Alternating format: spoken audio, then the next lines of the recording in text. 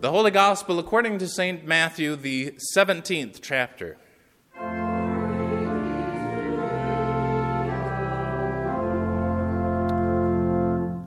Six days later, Jesus took with him Peter, James, and John, the brother of James, and he led them up onto a high mountain by themselves. There he was transfigured in front of them. His face was shining like the sun. His clothing became as white as the light. Just then Moses and Elijah appeared to them, talking with Jesus. Peter said to Jesus, "Lord, it is good for us to be here. If you want, I will make 3 shelters here, one for you, one for Moses, and one for Elijah." While he was still speaking, suddenly a bright cloud overshadowed them. Just then a voice came out of the cloud saying, "This is my Son, whom I love. With him I am well pleased. Listen to him." When the disciples heard this, they fell down on their face and were terrified. And Jesus approached, and as he touched them, he said, "Get up and do not be afraid." When they opened their eyes, they saw no one except Jesus alone. As they were coming down the mountain, Jesus commanded them, "Do not tell anyone what you have seen until the Son of Man has been raised from the dead." This is the gospel of the Lord.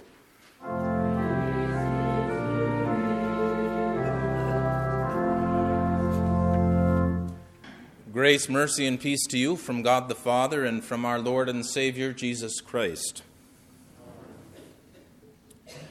I'd like to begin today by speaking about a detail that could be easy to overlook.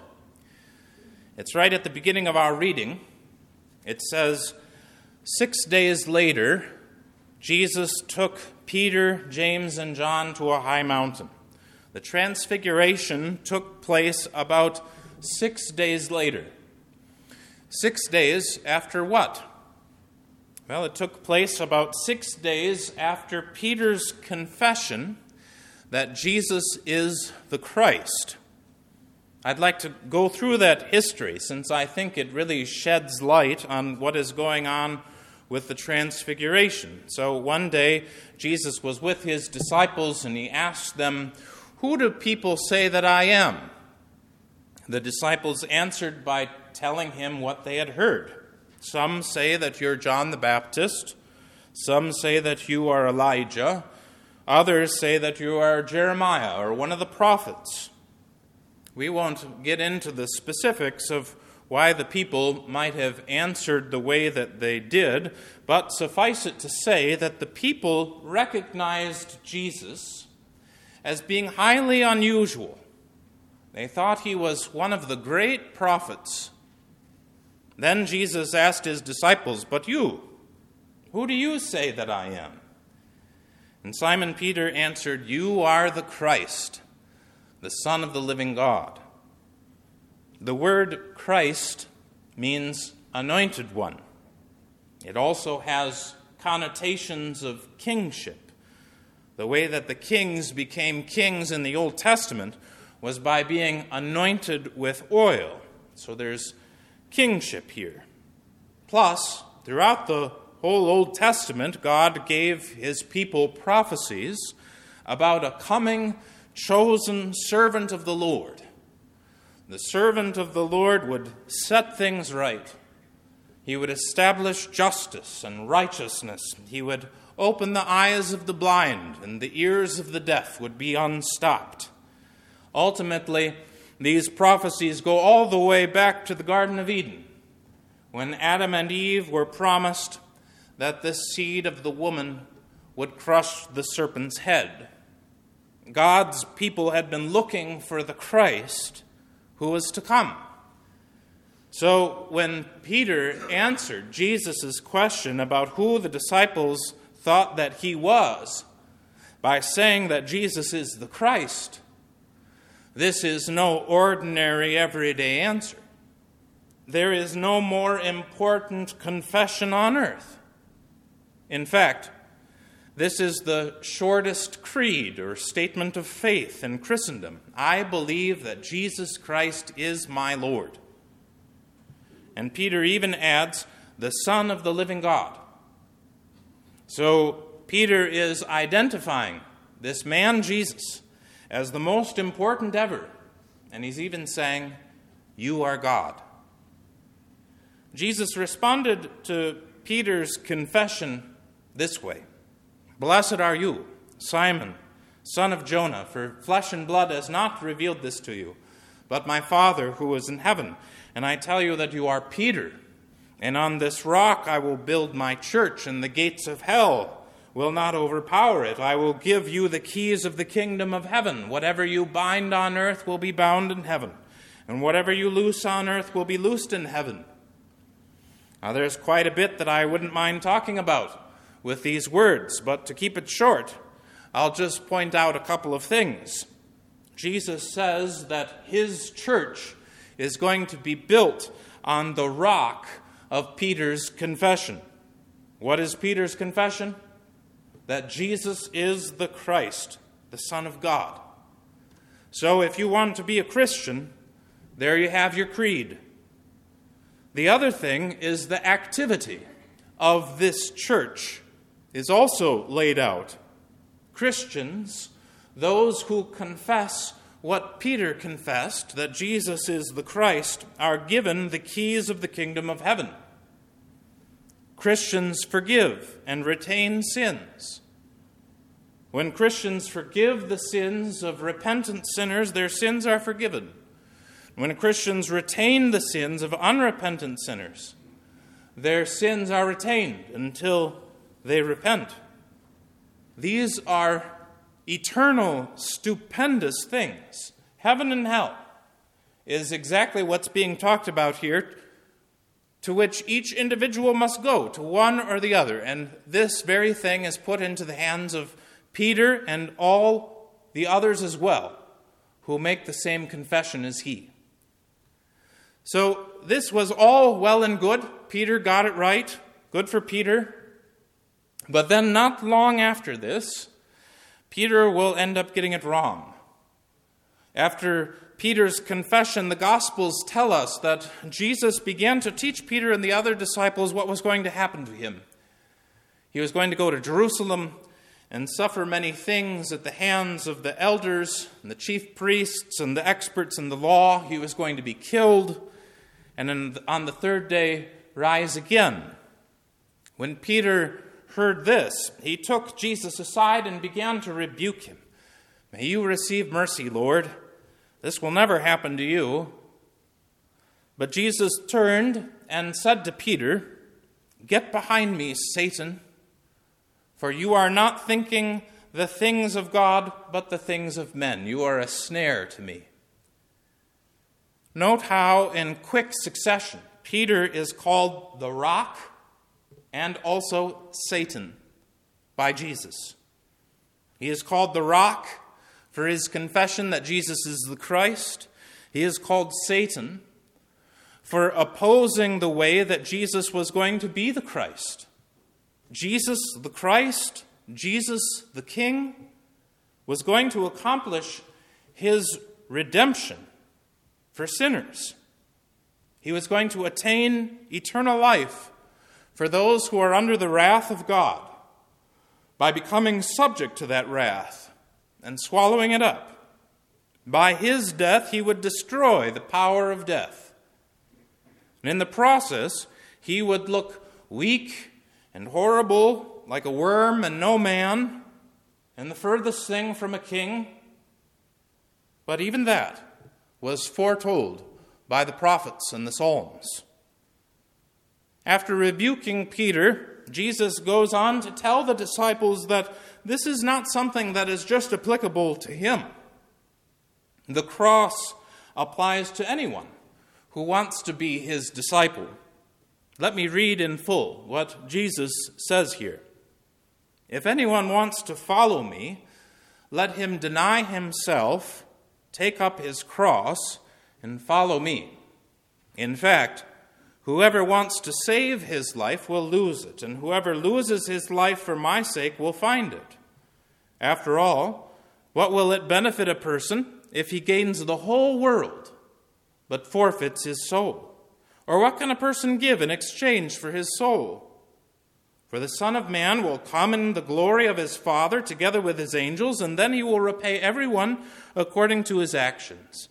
Amen, I tell you, some who are standing here will certainly not taste death until they see the Son of Man coming in his kingdom." Now, what I have just read is immediately prior to our gospel reading where that picks up today. 6 days after that, Jesus took Peter, James, and John to a high mountain and was transfigured before them so that he shined like the sun.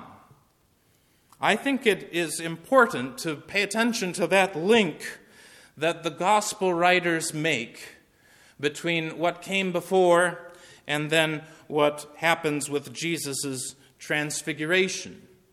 Peter and the disciples confess Jesus to be the Christ. "We know that you're the Christ, the Son of the living God," but they have a hard time accepting the cross. It seems to me that you can see this somewhat on the Mount of Transfiguration. Think of the frame of mind that Peter, James, and John were probably in. Jesus had confirmed their long-held suspicions about who he really is. They had long suspected, perhaps even from the very beginning, that Jesus wasn't even just one of the greatest ones come back to life, but that Jesus is the Christ, the Son of the living God. And he had told them that that is exactly who he is. He is the most important man ever, and they are his friends and his disciples. They'd been living with that knowledge, having been confirmed and certain about who Jesus is for about a week. And of course, Jesus had rebuked Peter in the meantime, and he'd said some stuff that none of them really understood. But the important thing is that Jesus is the Christ, the Son of God. And then on the Mount of Transfiguration, Jesus' appearance started to change. Lo and behold, I think that the disciples maybe were thinking, "Here we go. This is it. This is the Son of Man come into his kingdom. We're about to be whisked up into his glory. He is who he said he is. He's the Son of God." How thrilling this must have been for them. And they were kind of anticipating this very thing too. After all, that's the kinds of things that God does. And there are Moses and Elijah there, the greatest of the greats from the Old Testament. I wonder what's going to happen next. And this was all wonderful and exciting and evidently thoroughly enjoyable for the disciples. Peter says, "Lord, it is good for us to be here. Let me make this more permanent. Let's build tents, one for you and one for Moses and one for Elijah." But even before he was done speaking, things became even brighter.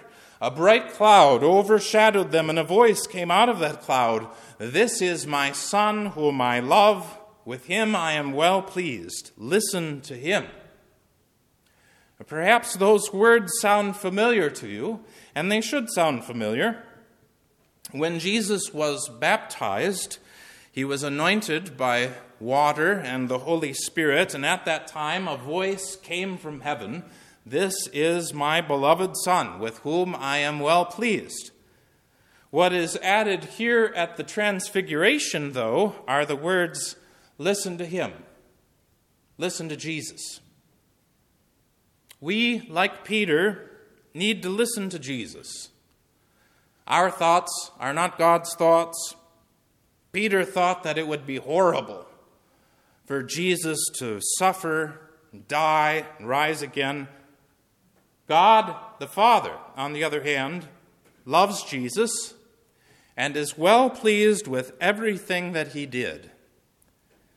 This is true also for us with our lives as his disciples, denying ourselves, taking up our cross, and following Jesus. Whose life is free from misfortune, pain, loss, and sadness? It's always possible for us to react to such things by passing along the pain, make somebody else bear the burden, Never allow ourselves to be shamed, but perhaps do a little shaming ourselves. Living that way, living only to make your life better, tends to make sense to our fallen, sinful, selfish common sense. Jesus, on the other hand, teaches us many things that are contrary to a selfish common sense. We should not look for what is pleasant or beneficial for ourselves, but what is beneficial for others.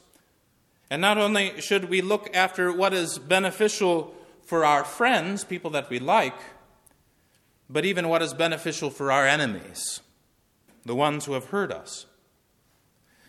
So we are in as much need as anyone of that admonition from God the Father.